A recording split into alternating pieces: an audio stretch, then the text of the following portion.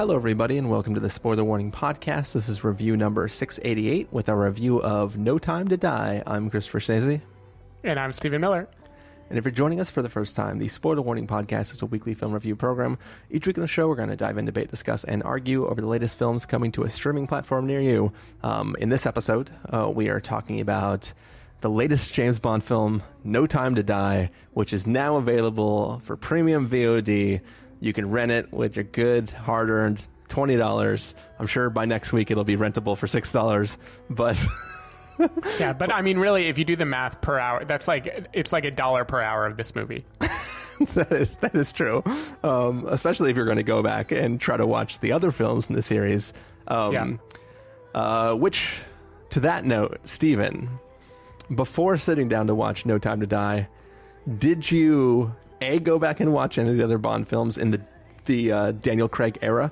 Or B, did you watch any recap videos on YouTube or anything like that? No, I quickly reread the Wikipedia summary of Spectre out loud to Joanna to get her up to speed as well as remind myself of what happened, because I didn't remember a goddamn thing going into this movie. How about you? So, like an idiot... I was like, man, James Bond's back. I'm renting this shit right now. And I just dove straight in. Couldn't remember jack shit about what happened. Like, key information that's very, very important. Yep. In the opening scenes of this film, like the first action scene, there is a phone that rings. There's a character speaking on the other line of that phone. They say something that sort of implies a thing. And I was like, what? Is that news? And I did not even remember the other character from the previous film that kills himself after saying, no, he's the thing that I thought this person was saying on the phone. So much confusion in this film. I was pretty much immediately like, because Joanna asked me like, oh, who's Vesper? And I was like, I think it's like in the first movie, maybe the second, I think she dies and someone betrays. It's bad. It's really sad. Like, I really did not remember anything. Yeah. Also, Vesper definitely sounds like the name of an organization like Spectre. But yeah, it's not. It's a woman who died, and he was really, really sad forever. And now he just needs to, learn to let go, as people are wont to do when they write things on pieces of paper and burn them. But anyways, yeah, let's just say that I was very confused by this film at multiple points in it, and I have since gone back and watched some recap / explainer videos, and to be honest, it is quite hilarious. That like basically every villain we ever talk to, we later find out is a member of Spectre. Yeah. it just feels like literally every Bond film is, hey, I've killed 2 people, now I'm Bond. Then it goes, you know what, I think I'm done. I'm done doing Bond stuff, and then it's like, oh shit, something happened. I'm gonna come back and now I'm gonna be Bond again. And then it's like every film is him going into retirement and then coming back to the next movie, and then going into retirement and coming back to the next movie. And lots of people that he sleeps with die. Yeah, in all the different films. Yeah. We'll get into it, but I feel like this movie very much wants to tackle that aspect of his character. Yep. Yeah, so should we just get into it, Steven? I guess one other thing I want to say to that note, and we were talking a little bit before recording, one problem with keeping track of the lore of the Daniel Craig Bond era is I feel like it sits side by side with Mission Impossible. Yeah. And over time, as the Mission Impossible series grew to be more like a Bond franchise, especially with when Fallout, was it Fallout? What, Spectre and Fallout, or Spectre and something came out around the same time. Yeah, and they both have like similar supervillains, similar ideas of someone like being off the grid, the idea of whether you can or can't with trust a villain in a box talking to them. Right. Both, I believe. No, oh yeah, it's the.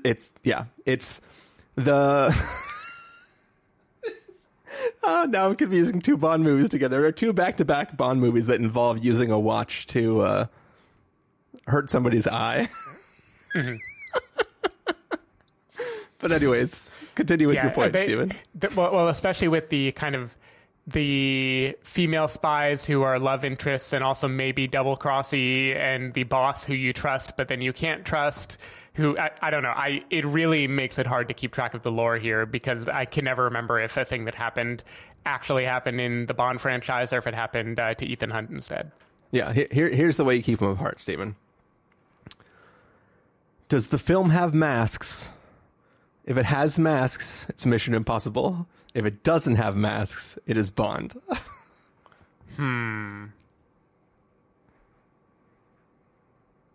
Okay, I can't think of any counterpoints now, except for there's a major mask in this movie.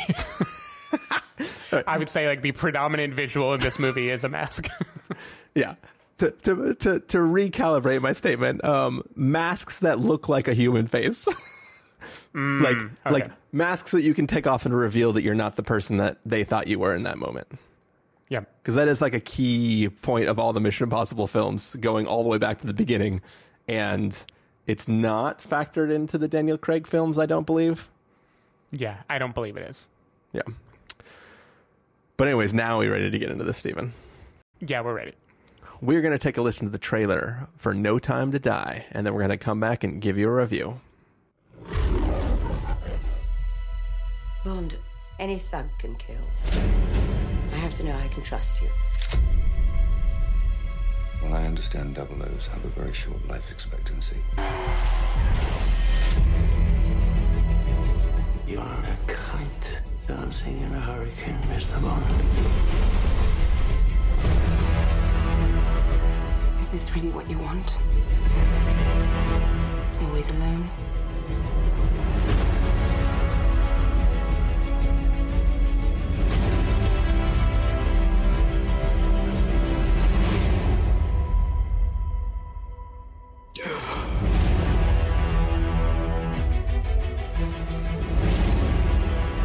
We used to be able to get into a room with the enemy. And now they're just floating in the ether. When her secret finds its way out, it'll be the death of you. Oh my God. Target enough people. And the people become the weapon.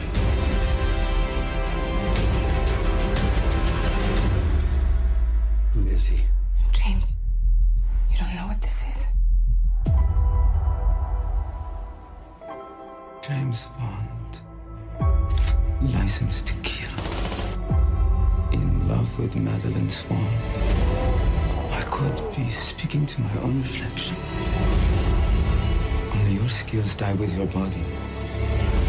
And life is all about leaving something behind. Isn't it? Come on, Bond. Where the hell are you?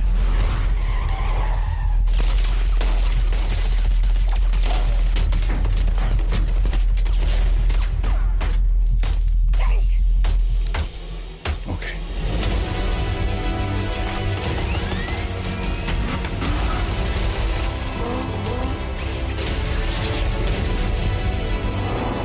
If we don't do this, there will be nothing left to save. I have to finish this. You ever flown like this? No.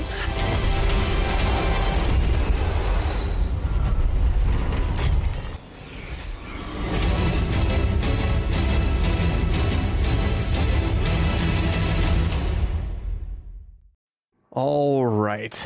So that is the trailer for No Time to Die. When we last checked in with Bond, he was running off with his lady friend and trying to, get away from the spy thing. But it seems like Spectre might have some plans of their own. He is attacked and drawn back into the life of being a Bond and has to figure out what the hell's going on with this new villain and what the connections between all the different characters are to each other.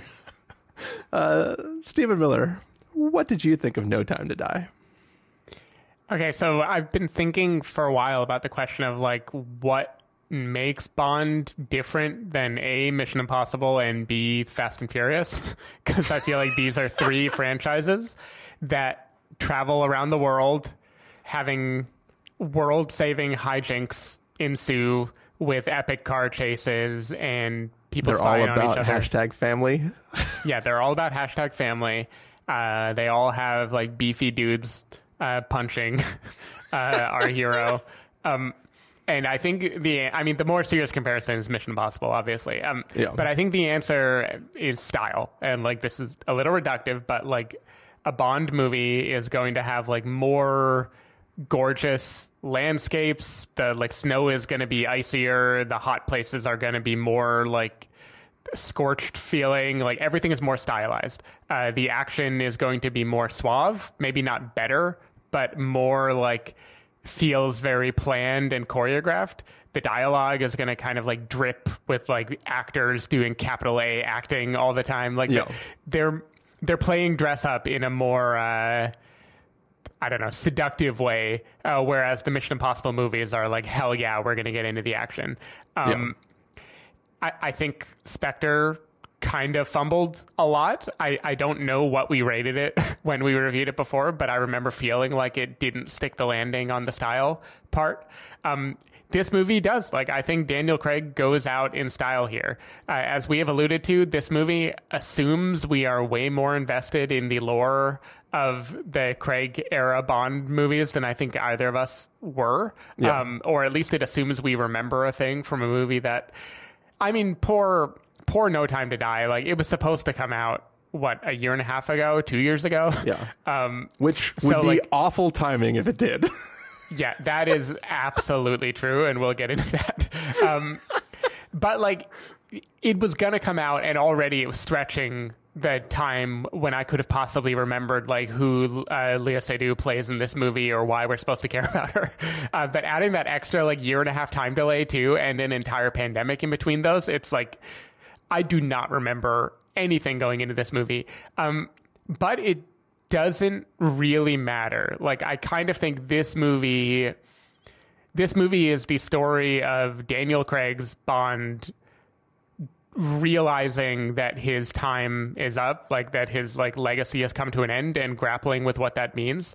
And all of the plot is just like happening in the background at a lower volume, like to give him space to process those emotions. And I think the movie does a good job of being a long, taking its time, stylized like journey to the end of this era of Bond. Like, I like this movie. I thought it did a really good job. I think the set pieces hit when they're supposed to hit, especially early on. There are some great ones. Like, there is a great chase that happens in Italy.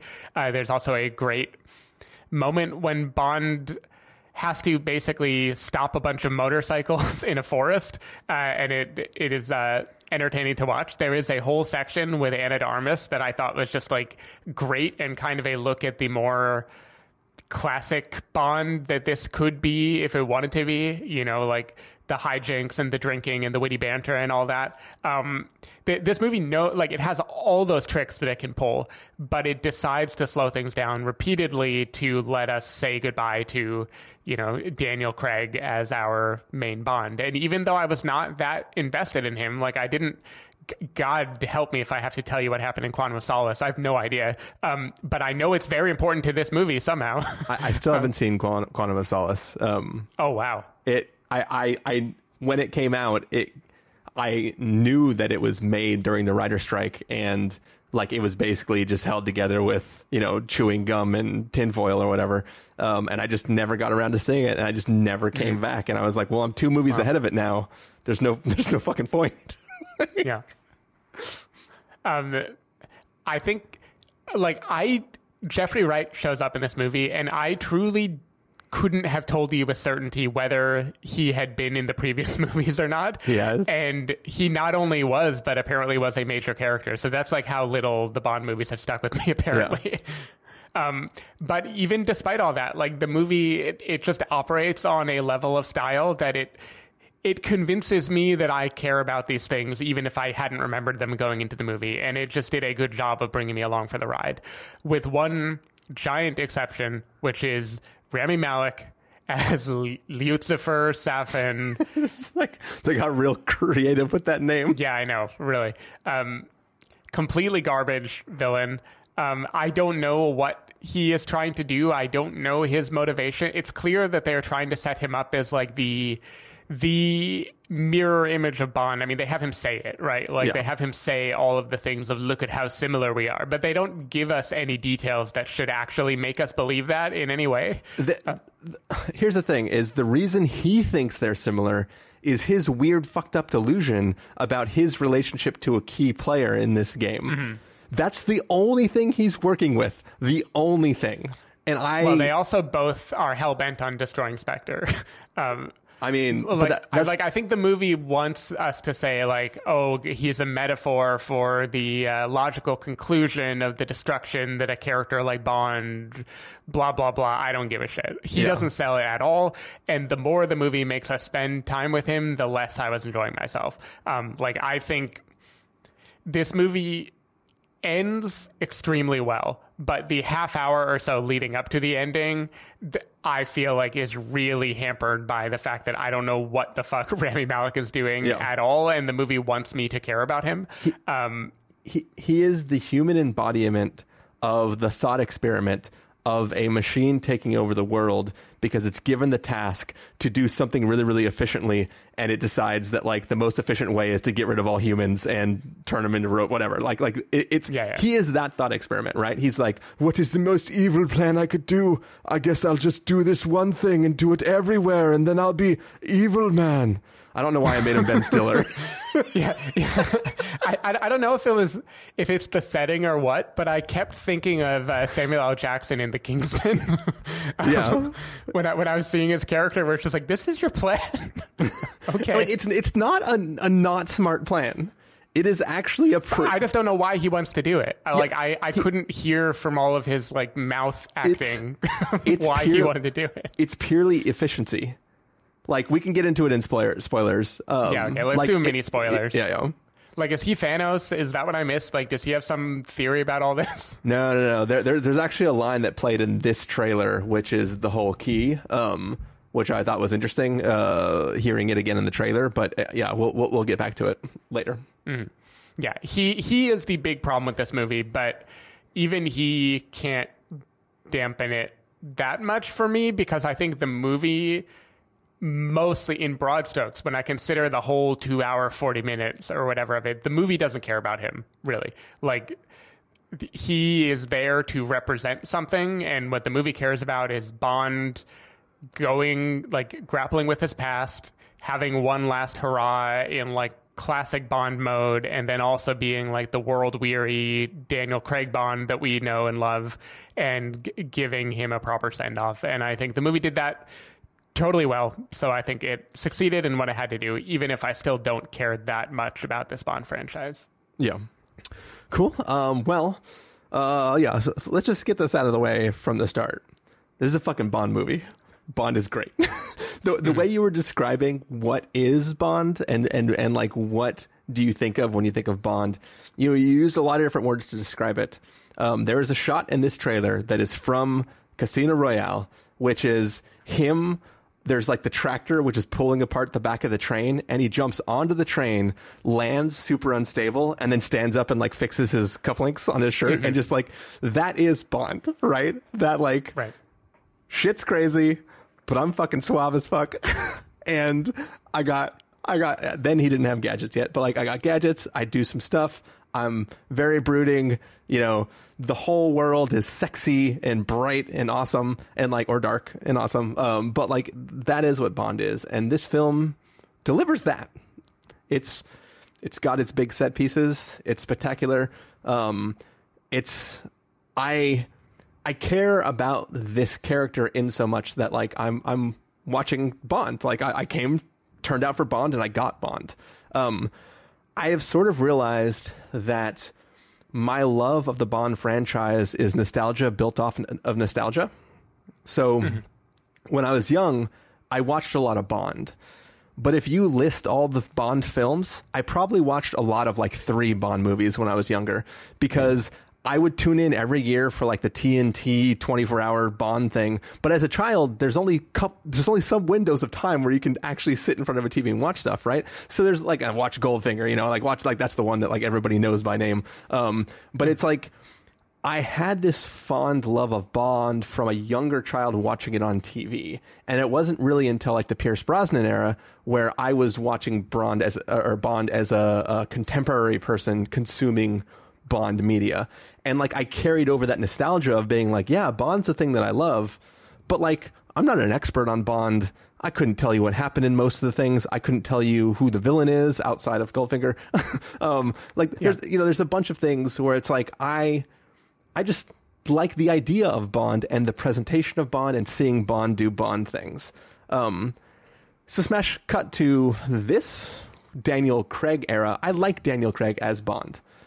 Even watching the recaps, I've started to realize that like I don't really care about Bond. Mm-hmm. I like watching Bond. Bond is cool. Like if you told me when Daniel Craig was cast that we were going to have 5 films or whatever it is, and some of these villains would be Mads Mikkelsen, that would be Javier Bardem, that would be Christoph Waltz, I'd be like, this is fucking brilliant casting. Like, This is amazing. This is going to be so... Christoph Waltz is the worst of the Bond villains. I've never disliked him, I don't dislike him in these films. I discare. It is shocking how not well used he is in these movies. But I think it's just that Mission Impossible completely stole its thunder because he is like nothing compared to the big bad in those movies. Oh, yeah, and that for comparison just does not work at all. Yeah, the King Arthur basically is, whatever his name is. But like, all right, here comes the hot takes. You've already sort of touched on it. Mission Impossible is better than Bond. That's my hot take. What's funny is both this latest crop of Mission Impossible films and this crop of Daniel Craig films has tied back the entire key of the character to loves in their life. And all of their decisions are evil people potentially threatening the life of somebody they love and how they deal with that and that sort of reaction. And for some reason in Bond, I just couldn't give any shits. We'll talk about it in spoilers, but Bond's last act that he makes before this movie ends, if you compare it to what Ethan Hunt has been doing for the last 2 films, spiritually, they're identical, right? And we'll get into it in spoilers. But what they have chosen to do is so wildly separate. One person's is an act of love and affection, and the other's is an act of cowardice and selfishness. And it's like, is this a fitting close to the Daniel Craig era? Sure. Do I think that the actions that are taken are impactful? Yes. Do I think that they have meaning outside of the on paper standpoint? No. I think that there's something about it that just doesn't sit with me and makes me think like that's not even the Bond way to do it. That is like fucking the Han Solo way to do it. Right? And it's like that you're not the same character. Like I don't know. Something about it really bothered me. Now stepping back a little bit, I don't know why these films have to be so fucking convoluted. Like, give me very simple. There's a bad guy. The bad guy has a plan. How are we going to thwart this plan? It endangers either Britain, whatever, or it endangers the world. Like, just keep it simple, stupid. like the fact that like every single person that Bond ever speaks to has to secretly be a fucking Spectre agent. Like, and like everybody is connected through like family lineage. Like in the reveal in past Bond films where like when it's revealed that Christoph Waltz's character is like the stepbrother of Bond, and like all of this is happening because he's essentially the fucking kid from The Incredibles. Where he's like, what? Everybody likes superheroes? I'm going to be a super villain. Like, it did not work with me. I don't know if we talked about this back when Spectre first came out, but like, I can't give any less shits about the world and this character. And instead, I'm just like, man, just fucking save the planet already. Yeah, no, I get it. I mean, what I will say is this movie basically inherited the most convoluted plot from Spectre. Like, Spectre is the movie that you should criticize for all this, because Spectre is the movie that decided to tie everything together, make all the villains be a part of Spectre, introduce us to Blofeld and tell us how he's his, like, you know, stepbrother, and give us that whole backstory. And from my understanding, Spectre was supposed to be the end of Bond. At least originally it was going to be. Like, Skyfall was going to be his big, boom, amazing send-off, and then Spectre was going to be, like, passing the torch or something. And then the movie just did so badly that they were like, we're not going out on that. We have to, like, salvage what this movie did. Let's do overtime. Yeah, and so this movie, I think, is as artfully as it can, finding a way to do, like, kind of what The Last Jedi did, of be like, hey, here's your convoluted past, let's burn the past at the end. Like, I think it's trying to rectify the wrongs of Spectre. That's kind of how I see it. Yeah, I just don't think it does. The problem is that, like, was there ever, I mean, based on what you said, that can't be the case, but it's like, Rami Malek he's not a whole complete thought. He just simply isn't, right? He is a character with baggage. He acts upon that baggage, and the only thing that links him is a retconned backstory for another character, which is like, these pieces don't jive. This is not a cohesive narrative. You're not watching, Rami Malek is not the Joker, right? You're not watching this plan that is set in motion, that is working because, you know, this weird, I'm talking about Heath Ledger's Joker. Like, you're not watching a plan hatch that you know has been in motion for a long time because this, like, psychotic genius is testing people's character and making them participate in this thing that sets chaos in motion, right? It is not that sort of story. It's just a guy with a fucking vendetta who almost accidentally stumbles into combining all the pieces. This feels like a bad version of a Lock, Stock, Two Smoking Barrels, Guy Ritchie. So this is like the bad version of a Guy Ritchie movie where it's three completely separate stories that all, like, crash cars in on one street at one moment in time, right? like it's that sort of, it feels like that, right? Like these completely separate stories that shouldn't be connected, that are connected because they want to try to make the most impactful ending. And to me, it feels not great.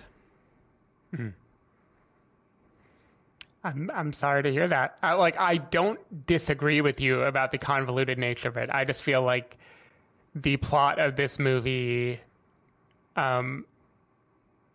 just bounces off me. It doesn't bother me because I think it is well done and cool enough that I don't care. Like I don't care that I can't follow all the threads of it because I feel it like just tying up loose ends, and at least in one case, like tying up a whole lot of loose ends at once. Yeah. And I respect what it's doing, even though I agree. I agree with you. I think, by the way, we got it wrong. Rogue Nation is the one that came out when Spectre was coming out. Gotcha. And they are just so badass. Mission Impossible managed to have like another amazing movie years ago before this movie came out. Yeah, Rogue Nation, because that's the other group that even has spider webs coming out of, like, it's like an octopus, but it's not an octopus. Yeah, exactly. But yeah, I mean, like, I will agree with you that the Mission Impossible franchise has leapfrogged the Bond franchise. I still think Skyfall is pretty incredible. Like, I need to watch that movie again. I think that is definitely the high watermark of this franchise. Yeah, I agree with that. Though Casino Royale is actually very cool too. But in terms of set pieces, Mission Impossible has it beat. And in terms of very clear character as an archetype, Mission Impossible does it, because Ethan, he is who he is. Ethan Hunt is this force, and we know exactly why he does what he does. And every movie has the exact same premise about, like, why is he tired and why is he doing it anyway and who is he doing it for? But like he Bond is more slippery than that. Yeah, but like Ethan Hunt, you feel the toll on him as a person who knows he's the only person who can do it. And it is he is forced to save the world because if he doesn't, no one else will. And he has things that he cares about in the world. And if the world gets destroyed, that's a problem.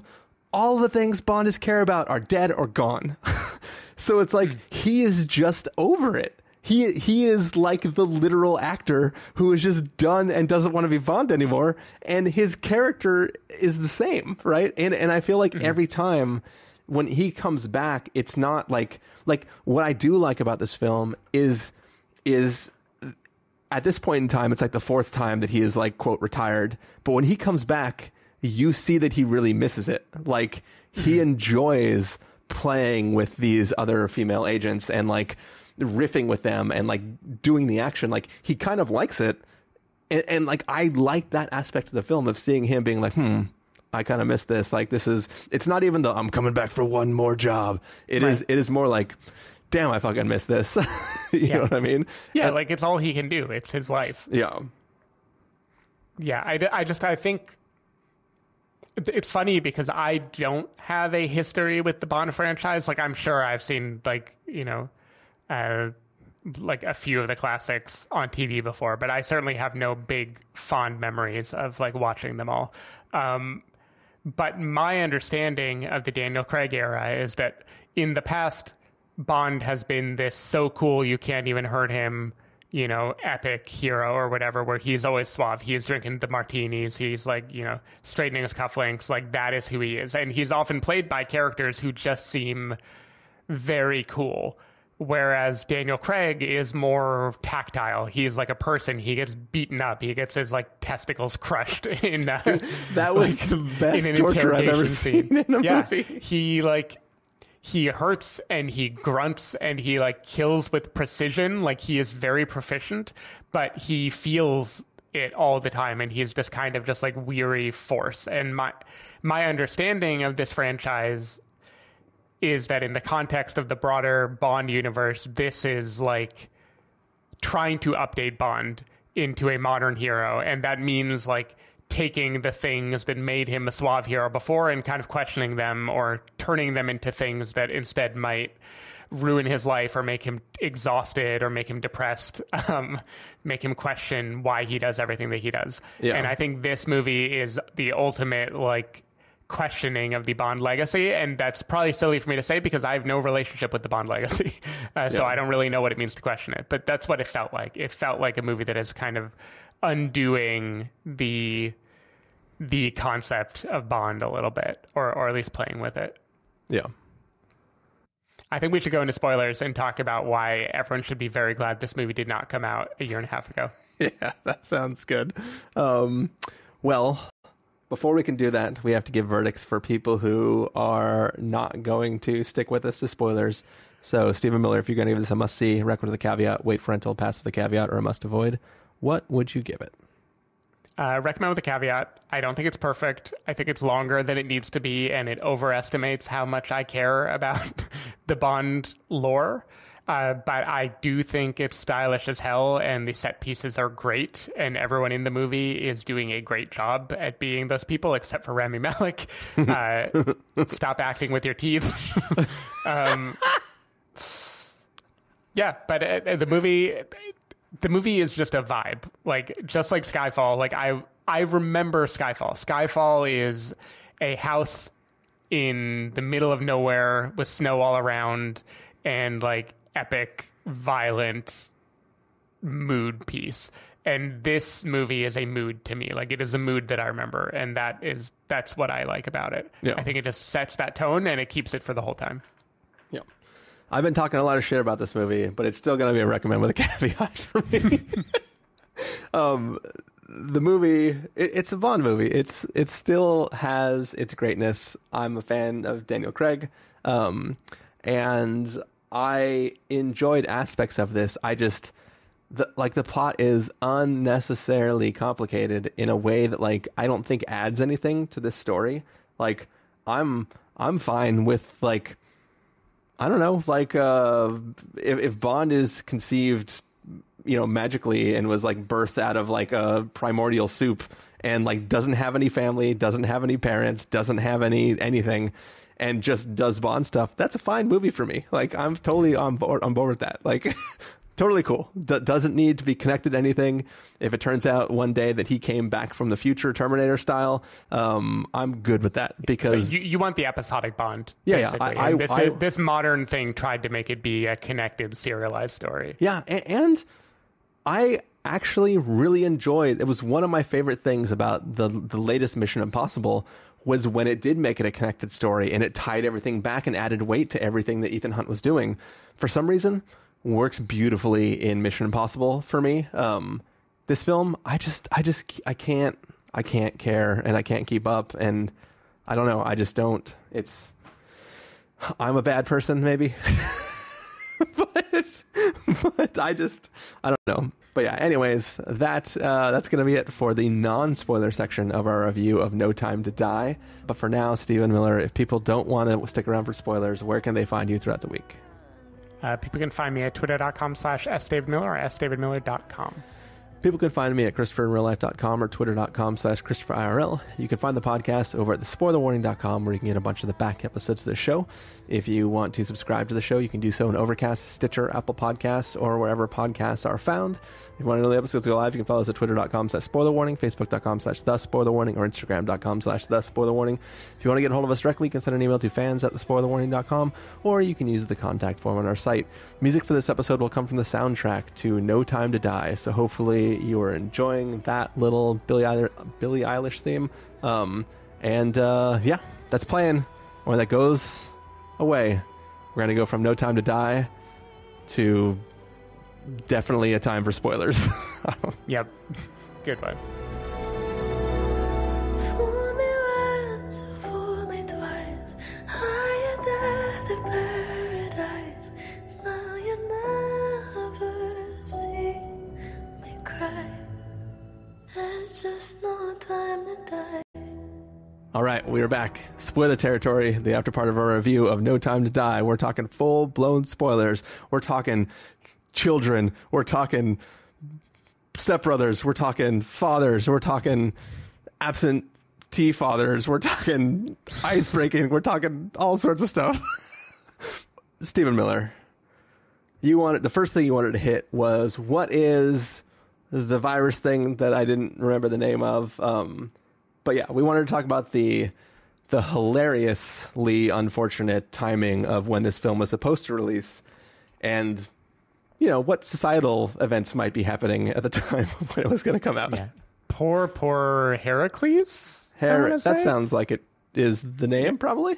Yeah, I'm not going to look it up. I'm just going to say that it's called Heracles.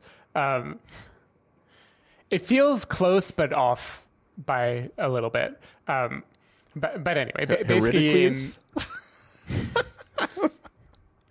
I don't know. Yeah, I don't know. I feel like it's a Greek name of some sort. Yeah.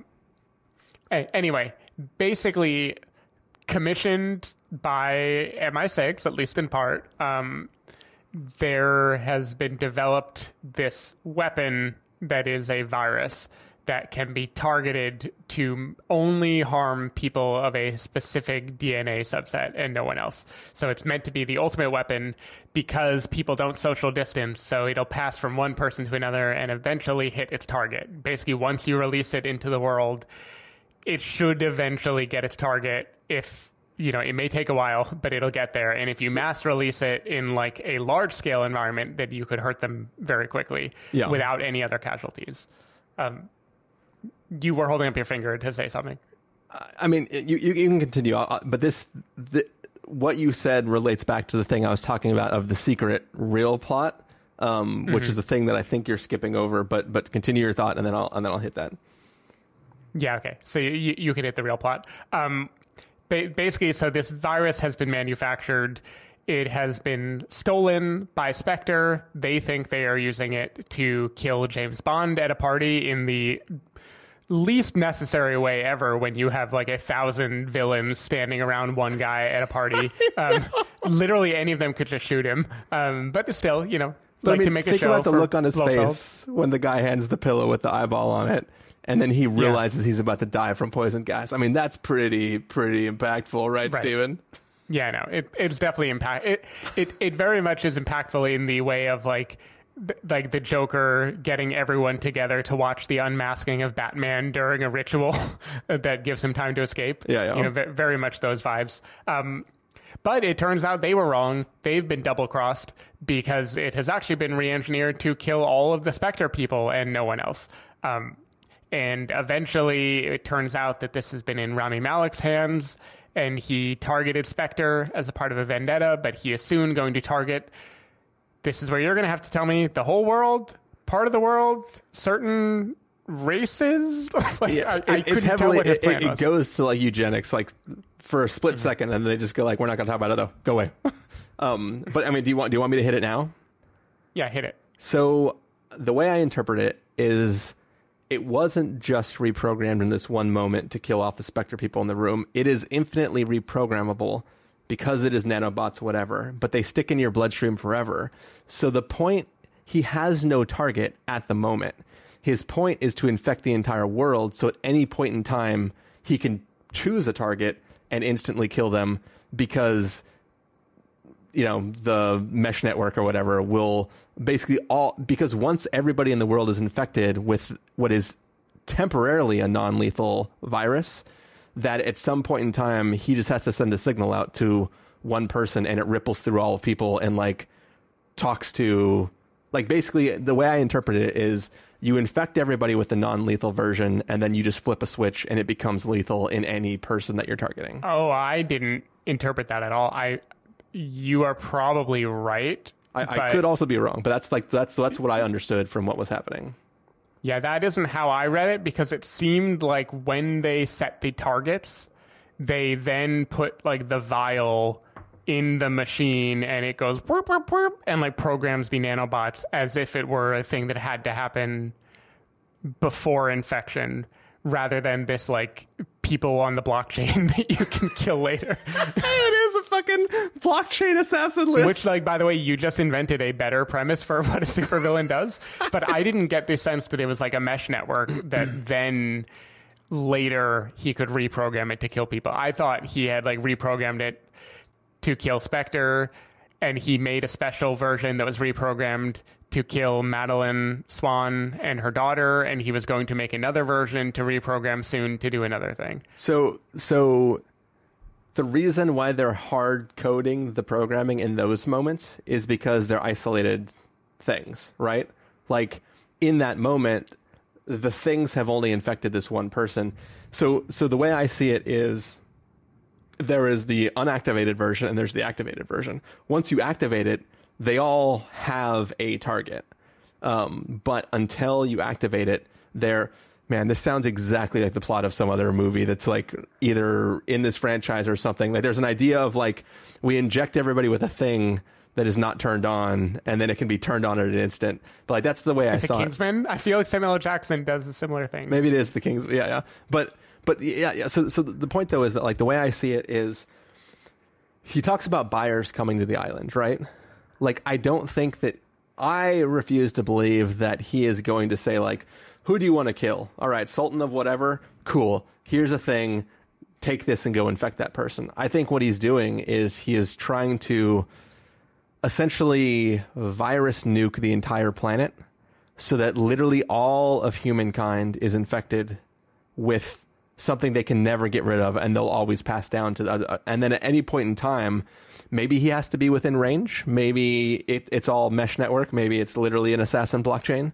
But the way I see it is once you have spread the virus everywhere, you can activate it at any time to kill any target that you want. There's a line in the trailer where Bond says something about, and then it'll spread from people to people. Like, I forget exactly what the line is, but it implies that like you don't even have a target yet, but if you infect everybody, eventually you'll get the target. I thought that is spreading from person to person is the specialized virus for one target, and it's that people will inadvertently spread it to each other until it hits the person that you've targeted. Not necessarily that like they already have it and it's just a message being spread to mutate the nanobots into, killing Madeline or whatever. Well, because like even in the other scenes where like the one guy, he takes a USB drive and he connects it and then like types some stuff and suddenly that vial is poisonous to whoever, right? So it feels like there's definitely a like activating, a turning on. And in my head, I'm just like, well, because no buyers were there, why do you need so much? Like, if it's really deadly enough that you can have a single vial and kill any target, why do you need to make missiles unless you are trying to commit genocide of entire... Well, see, I think he is. Like, I think they were saying, oh my God, this is planned for way more people than just Spectre, and I just don't know who it is. Yeah, because that is one of my biggest problems with the Rami Malek character is unless... This is one of the things where, like, the way I interpret it is me trying to make it make sense, right? Like, this is the only way it makes sense to me. Because to me, Rami Malek, he goes for Blofeld because Blofeld is the guy that killed his dad, his whole family. Yeah. So it's purely a revenge mechanic, which is one of the reasons why I hate why he's going against Bond. But he's going against Bond because he fell in love with a child that he rescued from the ice, and he can't have another man love his child. Like, so it's like a weird... Yeah, it's weird. It comes out of nowhere, and it doesn't make sense. Yeah. So it all feels like somebody trying to shoehorn in whatever feels most emotionally impactful at the moment to make a plot make sense. So to me, I think, to go back to my analogy of like the machine, like killing all the humans because that's the most efficient thing to solve global warming or whatever it's been programmed to do. I feel like Rami Malek is like, I could sell these one vial at a time, or I could spread it across the entire world and make it so I can send a text message that kills anybody on the planet. And that seems like the most efficient way for him to like bring in the money from his compound, which is just like, fucking do it. You know what I mean? Like, because he has no beef with other races on the planet or entire countries. Like Okay, not that I know. The Russian guy seems to, but he doesn't last the whole movie. Yeah. So it just feels like that can be the only real explanation for what he's doing for me to rationalize his behavior and actions throughout the story. Mm-hmm. Yeah, I buy that. I don't feel like it's in the text of the story, but it is a cooler idea than the version of the virus that is fashioned one at a time for different targets. Yeah. But either way, the fear, like the thing that I find disturbing and obviously makes the timing be interesting with COVID is this idea that like the way it will get to its target is by transmitting from one person to another, to another, to another. Yeah, like it is better if you go directly to them, like you'll get the job done faster. But imagine if you knew that 10 people in the world were infected with a version of Heracles or whatever the actual name is. I'm now convinced it isn't Heracles. It's definitely something close to that. Yeah, like 10 people in the world are infected with a version that is tailored to kill you. How do you live your life? How afraid are you? Like, how long does it take for it to get to you? How many pairwise, like, interactions of people will there be before you die? Are your days numbered? Is it just a ticking clock now? Is it a guarantee? That idea I thought was very interesting. They don't explore it, but I think it is an interesting idea of the way that you would attack someone. Yeah. Yeah, I like that. And also it would be terrifying in a COVID. We're still in a COVID era, but we've gotten used to the idea of the pandemic now, at least. Yeah. So one thing that's weird is like, so we find out that, and it is Heracles.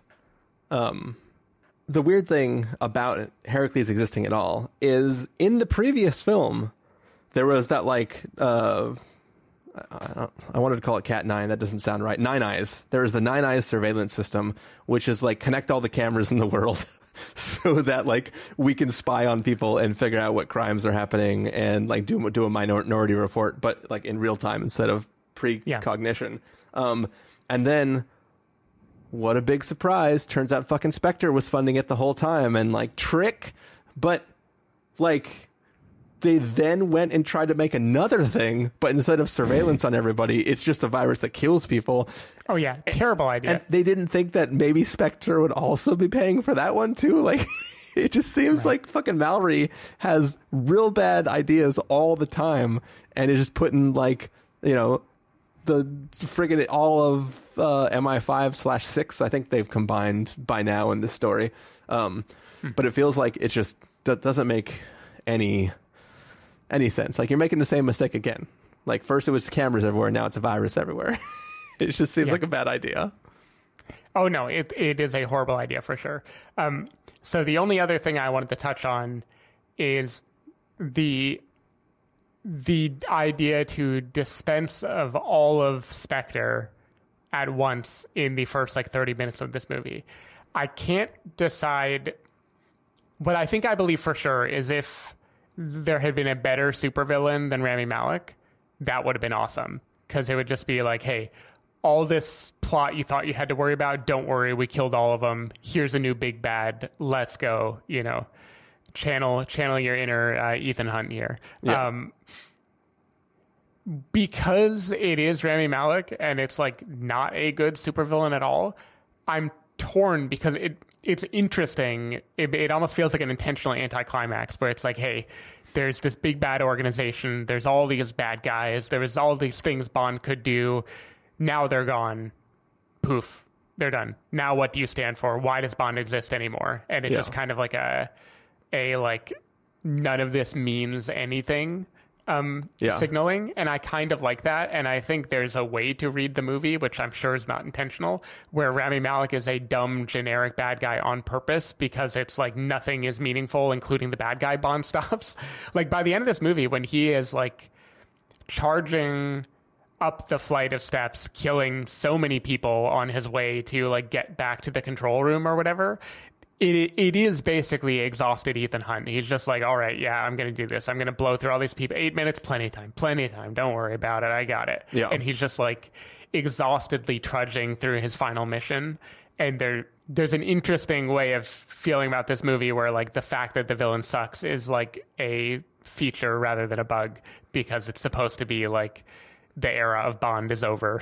the end. But the problem though with that, like, is the film is saying like, hey, what if like everything you've been fighting for doesn't fucking matter because we literally just killed all the bad guys? What do you think of that?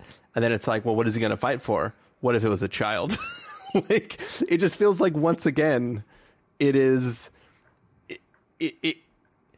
like they hear my criticism of the plot being too convoluted. So it's like they, in one fell swoop, they tried to eliminate all the convolution from the last film, and then they did it, and they're like, oh shit. Somebody was like, but isn't there nothing for him to do anymore? And they're like, hold on. There's the one scene that we had her getting on the train, and she accidentally, when she gasped, put her hand on her stomach, which once again is universal code for there's a baby in there. And then we can just use that and we'll go back and we'll make it so now he has something to fight for. Except for, does he? Because then his decision is to not fight for it. I don't know. Yeah. I hear you. Should I? I did like the idea. At first, when he got infected with the vial that, you know, is tailored to kill Madeline and their daughter, which, by the way, like, Rami, just shut up. Like, I hate it afterwards. He's like, isn't it interesting? Now you will have to decide if you kill them or not. It's like, God damn it. Why are you telling me this? But anyway, when that first happened, in my head, I was like, are you really saying like life isn't worth living if you can't be near them? Can't you just like steer clear forever and live your life? But now when I think about the social distancing thing, it is like the only way to truly protect them is to never get off the island. But he was not because you can't be with them when you're out there, but because you are, no matter what, a risk to their life by existing. But he was already living in isolation in that little compound. He could live out the rest of his life in a bunker where no one else can go. Like, there is things he can do. And here's why it really bothers me, though, is okay, not minor, big spoilers for the last Mission Impossible film. No, sorry, Mission Impossible franchise in general, just most recent films, couple films.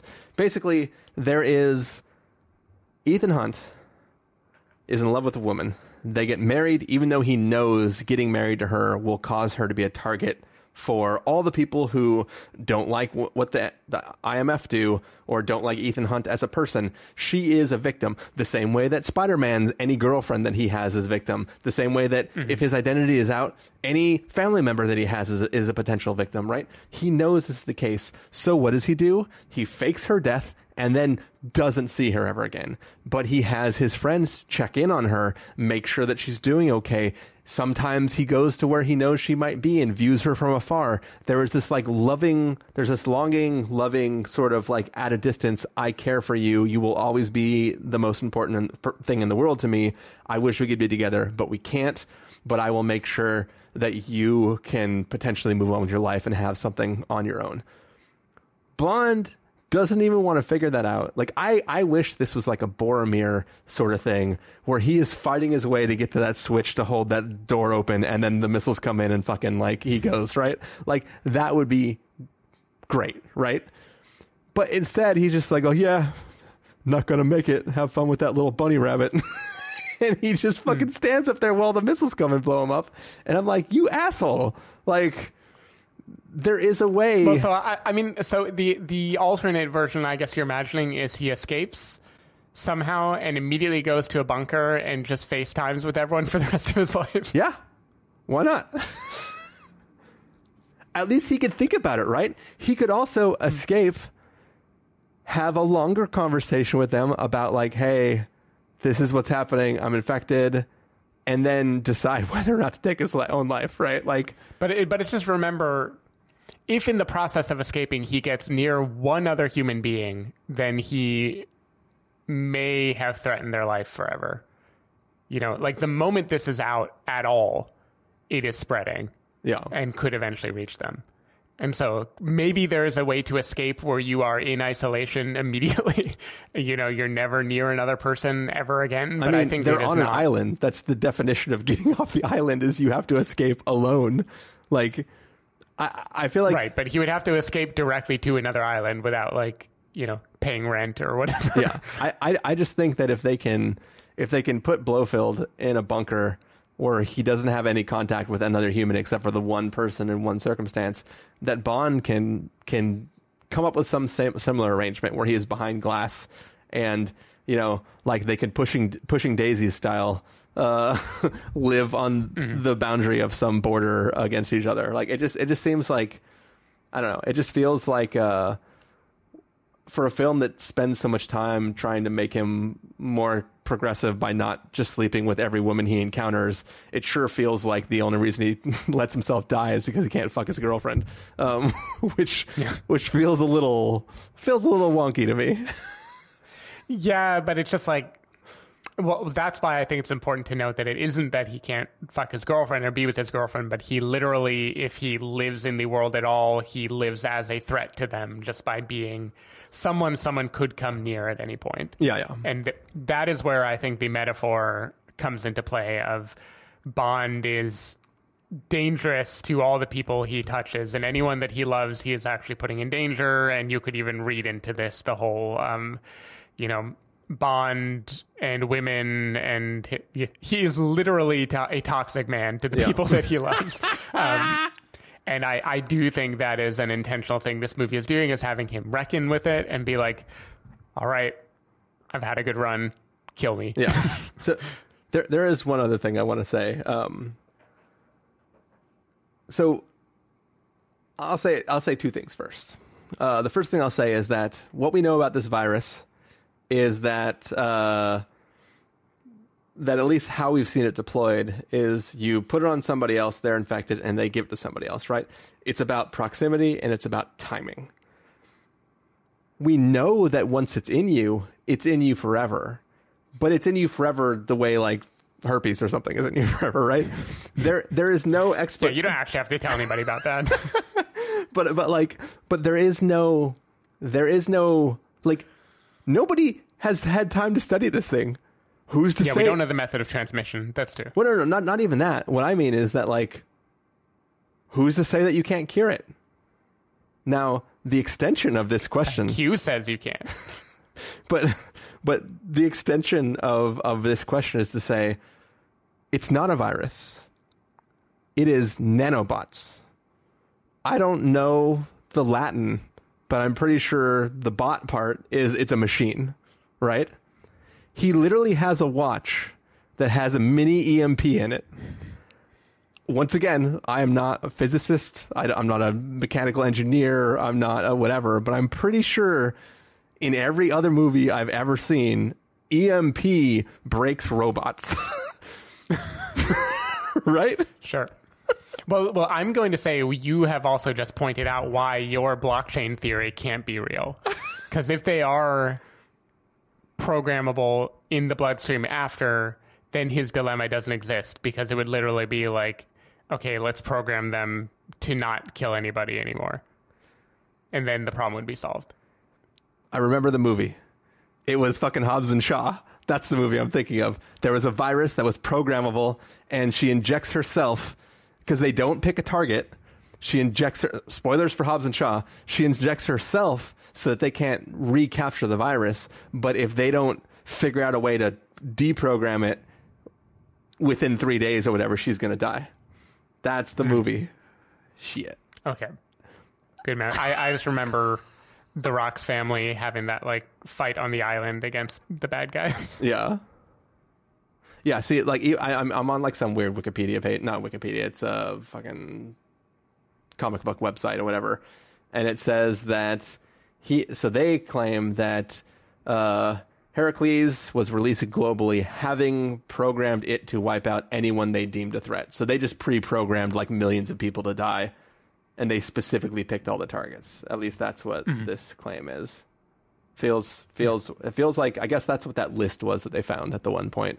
Where they're like, well, I don't know what it says, but it's a bunch of names. I guess they just pre-programmed it. They're like, okay, everybody text me who you want to die.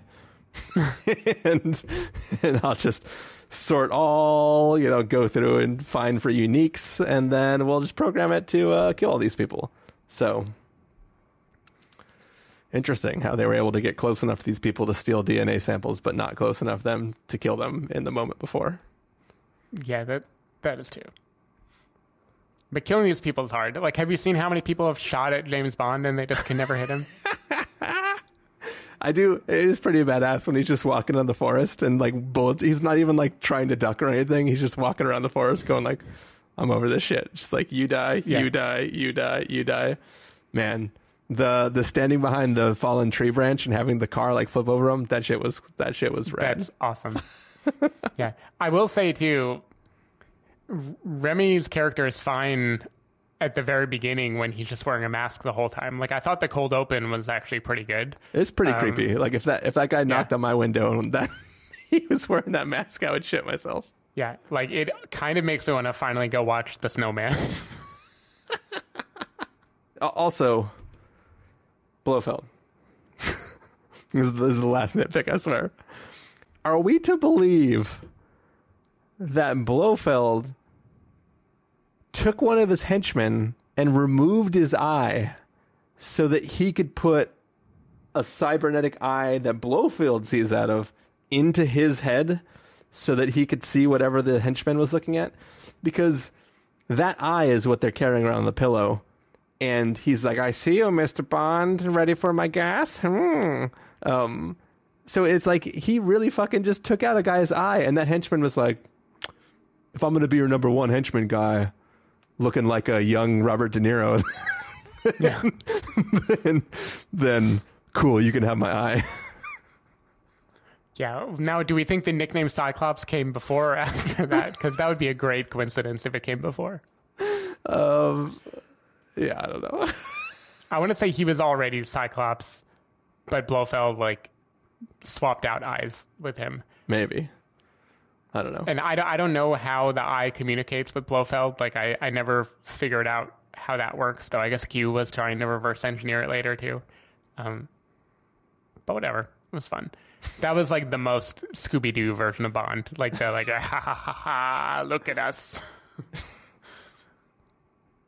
So I guess like they thought Blofeld was crazy because he would just like stand there talking in his cell all day, but it turns out he was actually like communicating to all of his henchmen through his eye. Yeah, that's what it seems like.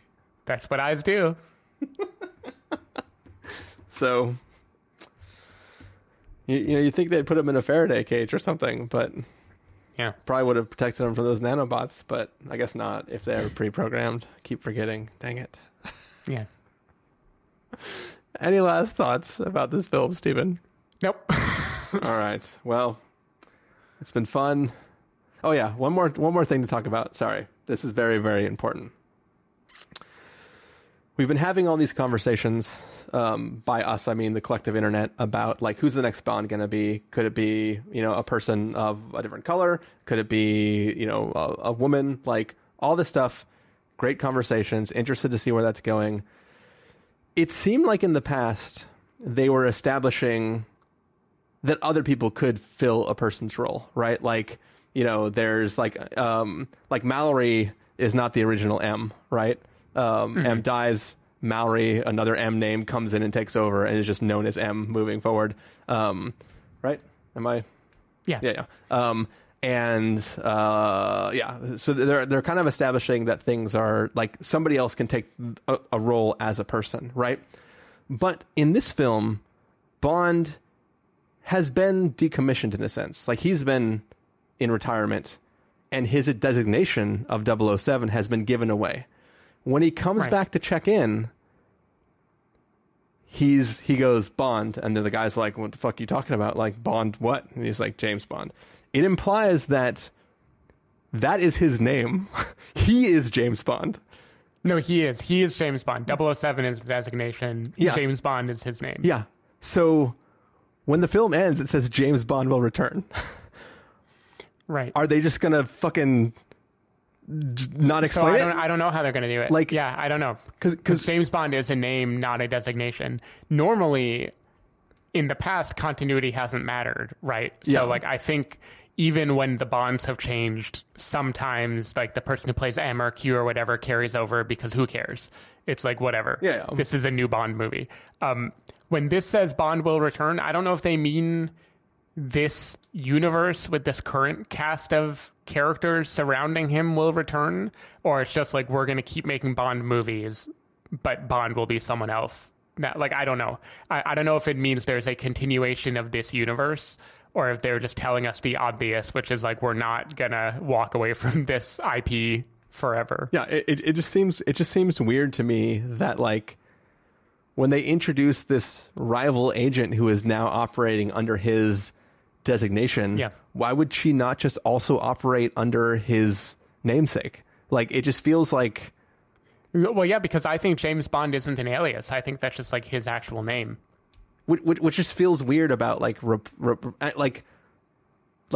and for listeners, I'm not trying to say like a woman can't be James Bond or whatever. It just feels weird that they like, this is the film where they could have passed that mantle, even if stupidly only temporarily, but they specifically separate name from... Yeah, so they specifically don't pass the mantle. Yeah. So it's just like, I don't understand why... It just feels weird to me that they did it that way when they could have taken this moment to say that it could be something different. Like, it just seems weird. And I don't know how they're going to... Is it just going to be... Are they just going to like pretend like in this film series that's how it always was? Like this other character?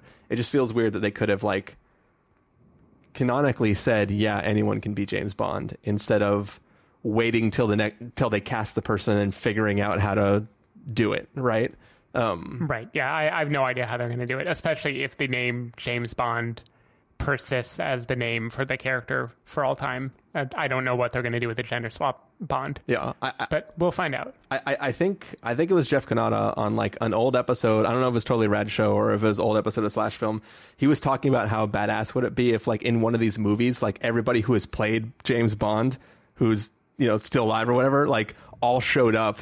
And it was like literally they have all been James Bonds in this universe, and how badass that would be. And it's like, they could have done something like that, right? Imagine at the end of this film if he met another James Bond, and then it's just like, see, there's more y'alls out there. It just could have been cool. Could have, but I believe in Bond lore.